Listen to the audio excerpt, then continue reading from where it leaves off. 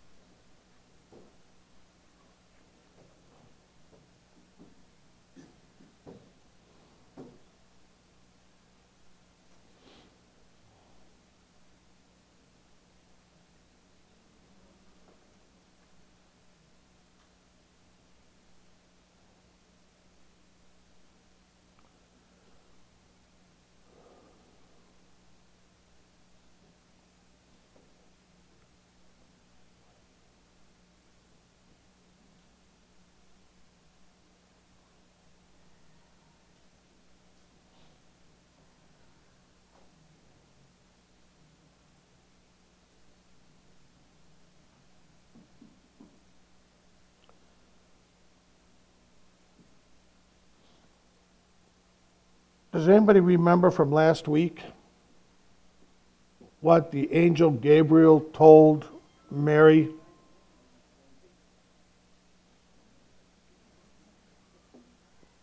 As far as Elizabeth?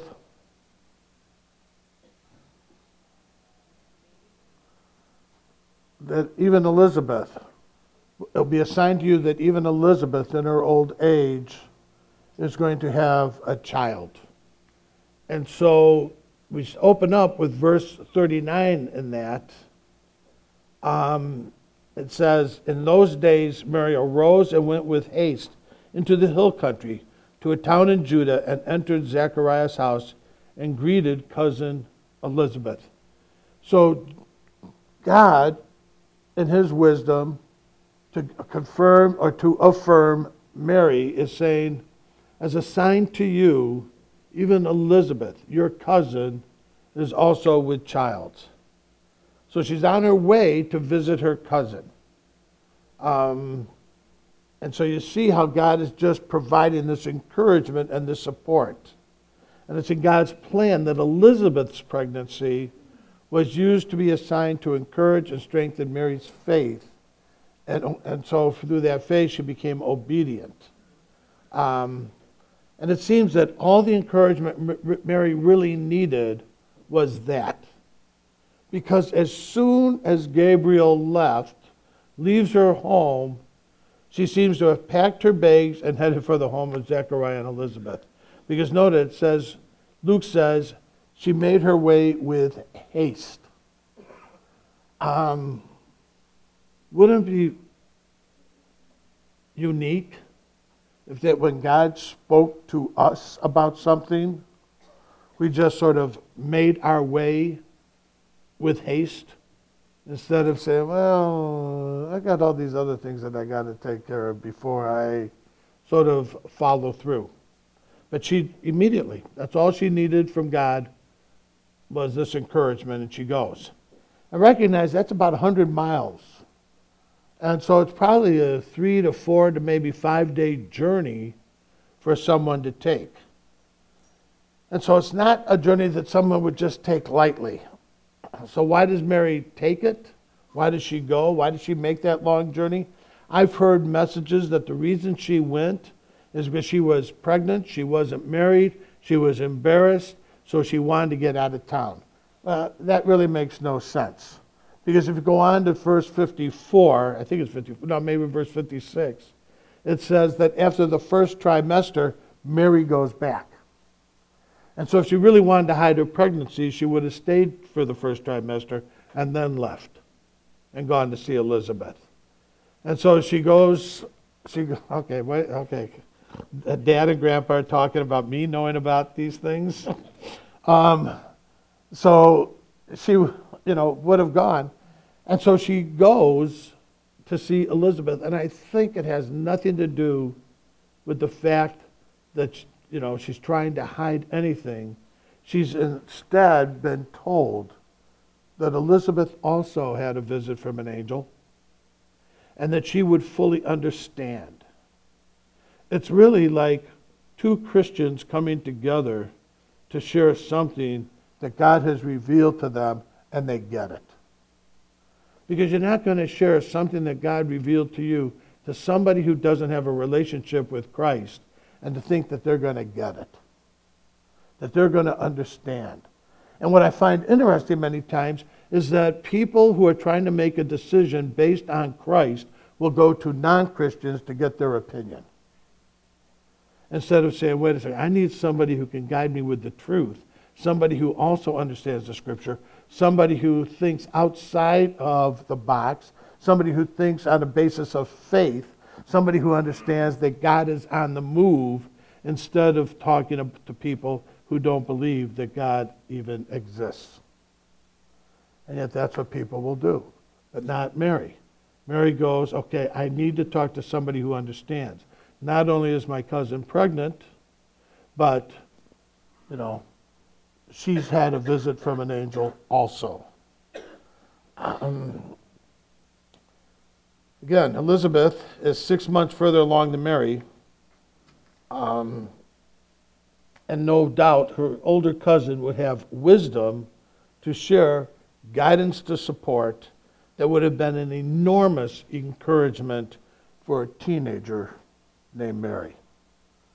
And again, think of what she's going through. Alone, in many respects, a teenager, and God has had this kind of miraculous visitation from God through Gabriel, and now she needs to go to make sure that all of this is connected.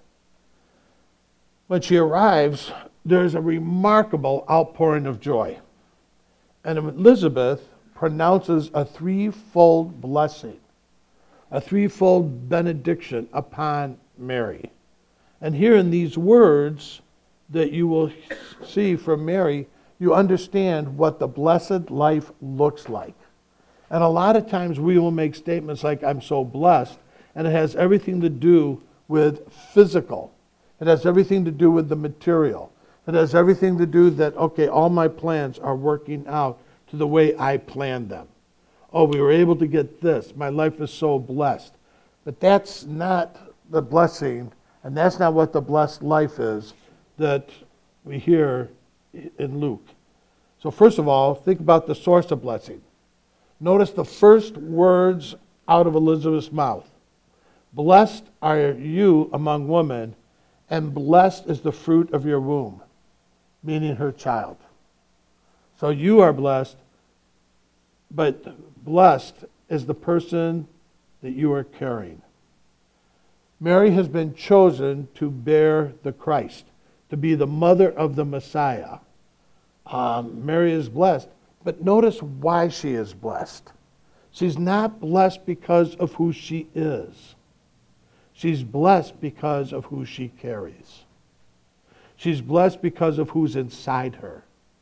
Not because she's just blessed, but because Jesus is going to be born and he's living inside of Mary at this time.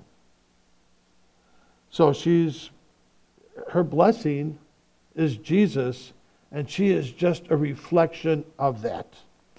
September 28th is our anniversary. This last September 28th, out of celebration for our anniversary, I provided a supermoon for Gwen. I don't know if you know what a supermoon is, but a supermoon is when the moon is the closest to the earth, and it's a full moon, and it just lights up the sky. So for her anniversary, I made that happen. Well,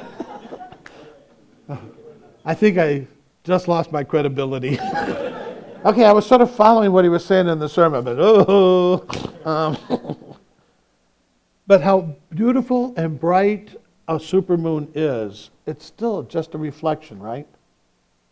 It's still just a reflection. It's the light of the sun, and it's just being reflected. It's not the moon's light that we see, it's the sun's, and the moon is reflecting it. So Mary's blessedness that she's talking about here is a reflection of Christ who's living in her.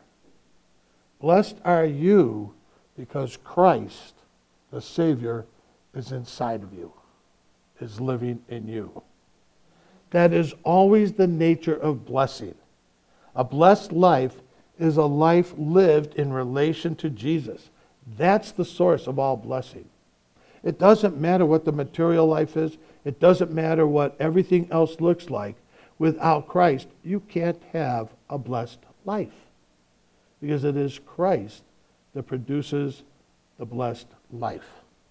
Now, on another thought in regards to that and reflection, everybody knows that if you have a mirror and you want to see a reflection, you have to be pointing the mirror at what you want to see reflected.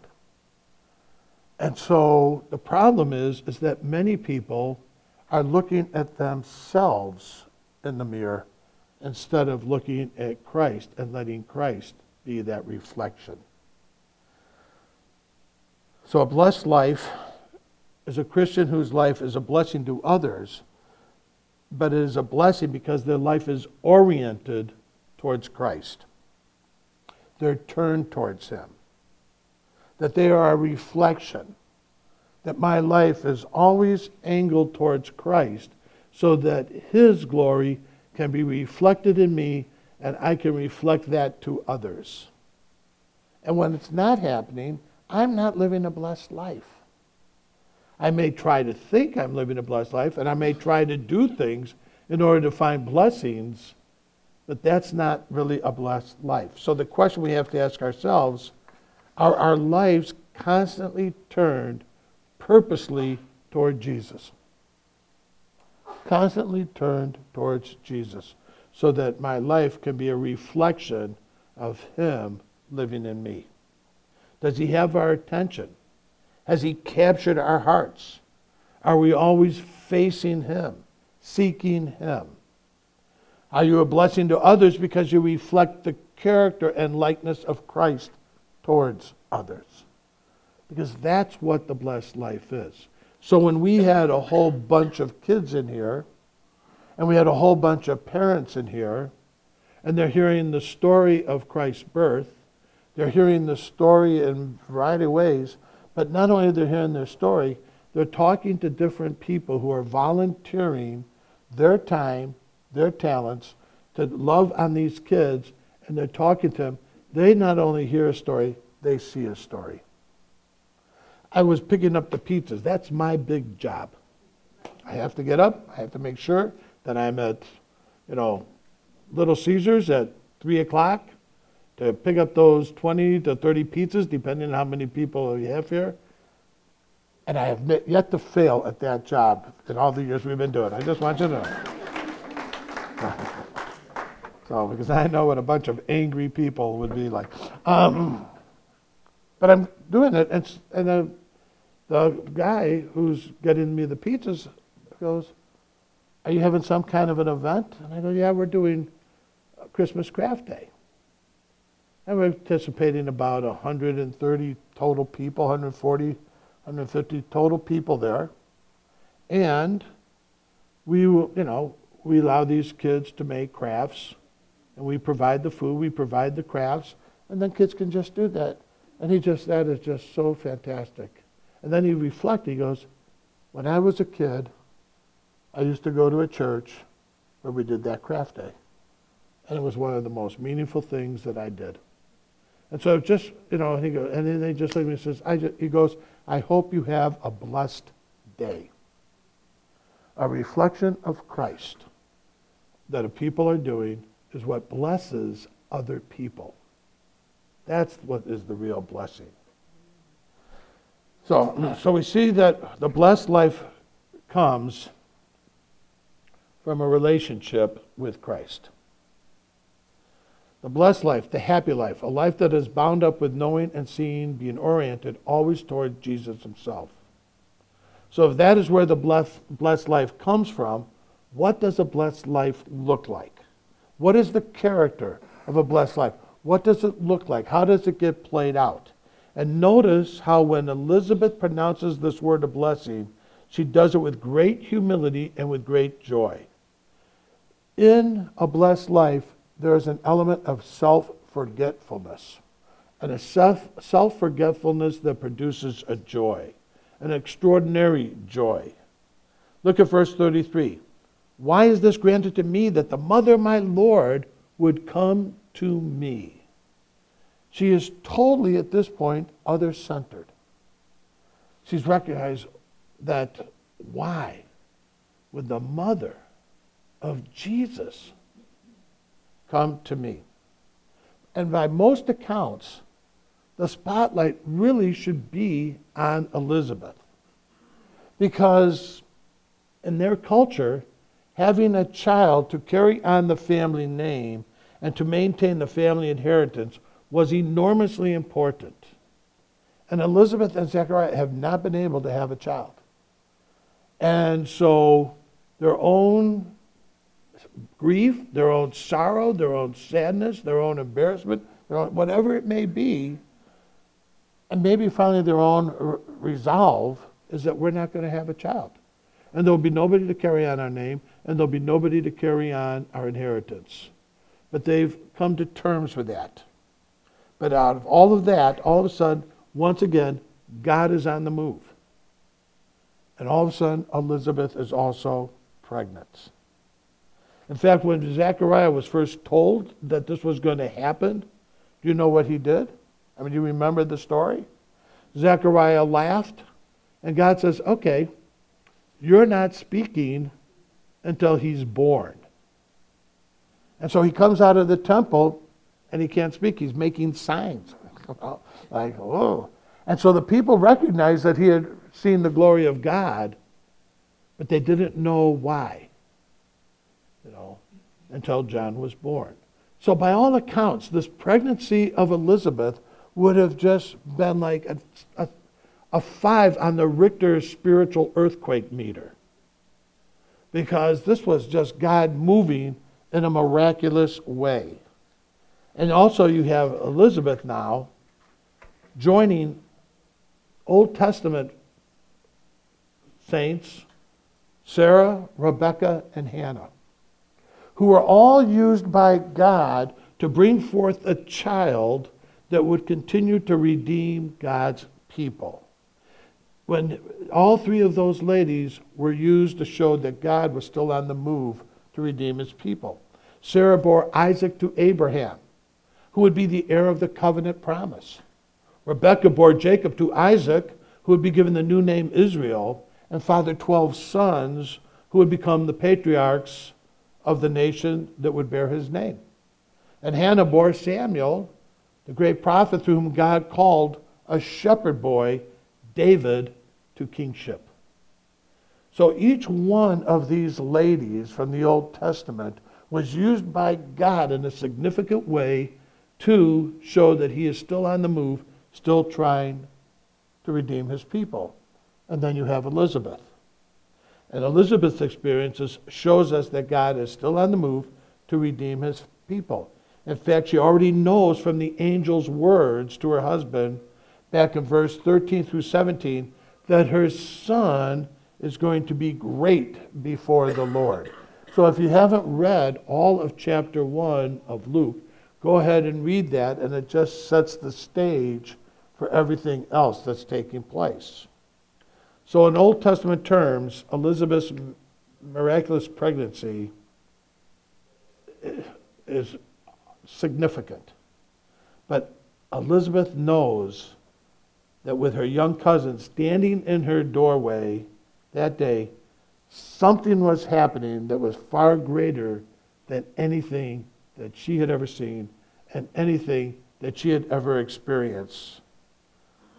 She saw that in the child that Mary carried, an entirely new day was dawning and awakening, for which there was no precedent. There has never been a child conceived by a virgin before or since. And so you have this taking place. So Elizabeth gladly takes the supporting role before the new thing that God is doing in the life of Mary. So instead of taking front and center, Elizabeth moves to the back and says, no, the light's not on me. The light's on Mary, because she's the one who's blessed, because she is carrying the Savior, the Messiah. Philip Ryken, the current president of Wheaton College, says, John was the greatest prophet of the Old Covenant. He is the one called to announce the coming of the Christ. Jesus was the Christ, the Lord of the New Covenant. So when Mary met Elizabeth, the covenants connected.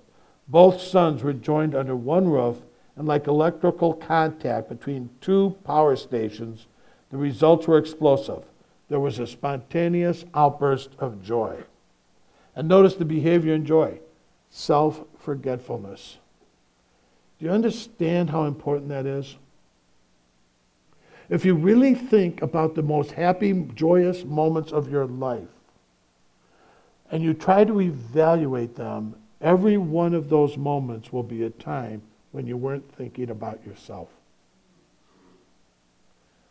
Every time you're feeling dejected, depressed, anxious, insecure, any of those, more than likely, those will be times that you will be focusing on yourself. And so real joy comes when we have a sense of self-forgetfulness and instead focus on who Christ is. So Elizabeth steps out of the limelight that the spotlight may fall on Christ. And she does it, notice, with great joy. She is filled with joy and exclaims out loud, For behold, when the sound of your greeting came to my ears, the baby in my womb leaped for joy. In fact, so filled with joy, as we will see next week, that Mary also burst out in song. So again, the blessed life is a life of self-forgetfulness and a life of joy. Not one that you have to keep on looking for happiness highs. But then also notice in verse 43 and verse 45. She uses the same word to speak about the baby Mary carried as he speaks about the God who made the promises that Mary believed. They use the same word. Not only, the Lord is inside of Mary's baby, or in her side of her, but also that's the same Lord that made these promises to Mary that she believed. So God himself has come to redeem the world. No wonder Elizabeth steps out of the limelight in order that all attention might fall on Mary's boy and not on her boy. And think about it. What is John's character? After he's born, what is his character like? He does the same thing. He has this self-forgetfulness. To finally one point he says, I must decrease in order that he must increase. So they both have that same sense. And what do we learn from that, folks? That each one of us, and every other disciple, every follower of Jesus, not just Elizabeth, not just John, but you and me, when we come to understand who Jesus is and why he came, and that the true source of blessing, the happy life, the blessed life, comes from knowing him, it has an effect in our lives where we become self-forgetful. And we say, it's not me that must increase, but it is me that must decrease. And if people continue to see just me, then I'm not an accurate reflection of Christ. And I want my life to be an accurate reflection. I want my life to be constantly angled towards Christ, that his reflection is seen in me by others. And in our self-forgetfulness, we find joy at last. Because Jesus Christ gets the spotlight, and we found him to be so infinitely important that we gladly let all other things of less importance go in order that we may have him. So where do you get real joy? Where do you get real joy? You know, if you watch TV, every commercial sort of tells you they're going to provide joy for you because you deserve it. You deserve this. And if you get this, you buy this, you do this, you will have joy. And I couldn't think of a good illustration of what that looks like for me. But how many here drink water out of a plastic bottle? Okay. That's the closest illustration I can come to. So work with me here, folks. We drink water out of a plastic bottle for what reason? Because it's pure. But I mean, eventually we drink water for what reason? To satisfy our thirst. So we're constantly grabbing these bottles to satisfy our thirst. Now, Denise Harrison, she doesn't grab little bottles. She walks around with a gallon because she drinks about a gallon. So, but anyway, we all have these plastic bottles. I was just talking to her yesterday, and she had this monster bottle of water. And so then we have that. But what does Jesus say who he is? He is living water. He is the living water. And in Isaiah chapter 12, we are told, with joy you shall draw water from the well of salvation. So it's in our salvation, it's in our relationship with Christ that we can draw this living water. You see, Jesus is the well of salvation. And when you come to drink from him and you begin to enjoy the blessed life he gives, you discover a real joy that lasts. And my point, or my illustration is that I think that a lot of us have a lot of plastic bottles all laying down at our feet that we've tried to drink from to get satisfaction. And those plastic bottles haven't sufficed. But when we finally drink from the well of salvation, from the well of Jesus Christ, then we're finally satisfied. See, there's a well whose living water never runs dry, from which we can draw water and drink to the satisfaction of our soul, Jesus Christ. Where are you drinking? Do you know anything of the joy that never fails? Or are you constantly wrestling with the spirit of discontent that says, I have to find one more thing to make me happy? Instead of saying, you know what? I'm blessed because of Christ. And I'm blessed because I am a reflection of his grace to others.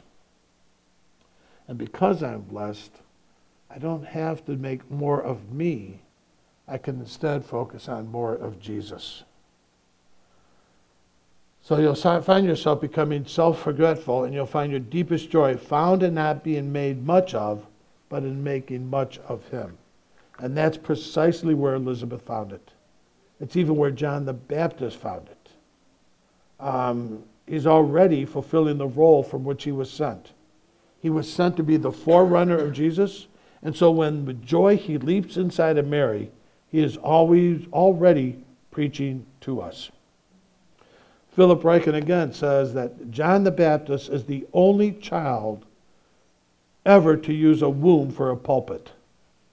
That's what he's doing. When he leaps for joy, he's telling us he's preaching a sermon. He's saying, here's where you find joy. Here's where you'll find it. In the child of the Virgin and the man of Calvary. In the Lord of glory. You find it in Christ alone.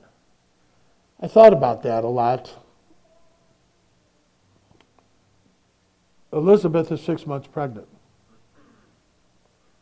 Mary is weeks. And yet, John, inside of Elizabeth's womb, recognizes full life inside of Mary. How a person can say that there's not life inside the womb when a child is conceived is beyond comprehension for me, even from this story. Because if it wasn't life, John would have never acknowledged it. But because it's life, he acknowledges it. And not only does he acknowledge it, it is said is the Savior of the world. So we have the source of blessing, the Lord Jesus, the character of the blessed life, self-forgetful joy. Then finally, the means of joy. Where do you get joy like this? How do you get joy like this? How do you get your hands on it? Look at verse 45. And again, she uses a little bit different word for blessing than she used back in 42. Blessed is the one who believed that there would be a fulfillment of what was spoken to her from the Lord. So, it says the truly joyful life, the truly happy life, the ultimately blessed life, the life of right standing and the fullness of favor in the sight of God comes when you believe that there would be fulfillment of what God had promised from the beginning. Mary had the promise that she would conceive and have a son, and that his name would be Jesus, the Messiah, the Lord's Christ, the Savior of sinners. And she believes that promise. And believing the promise, she enters into a blessed life. When we're focusing on what God's not doing, it's not easy to get into the blessed life. But when you begin to focus on his promises and say, I don't only fully understand it, and I know it's not fully realized, but I trust the word. I trust his promise. I trust my Savior. That makes a difference. How do you receive the blessedness that comes from the Lord Jesus? Where do you get this life of self-forgetful joy? You get it precisely the same way Mary did. You get it by believing the promise of God, by believing the Scripture, by believing the good news that Jesus Christ is all your heart needs. The one who has made full atonement for your sin and guilt, the one who makes you a new creature by grace through faith, the one who brings you into a new family, makes you a child of God, who washes you clean. It's believing him. The one in whom every conceivable spiritual blessing is ours in heavenly places. You get that by trusting him. It's really very simple. It's not that complex. The hand that takes hold of the blessed life is a hand that takes hold by faith. I'm going to hold on to the hand of Christ. You need to do nothing else but trust Jesus Christ and his forgiveness and make him the one you choose to follow. And you let that mirror stop looking back at you, but now let it be a reflection of God's glory into your life. Father, I just praise you and thank you for this day.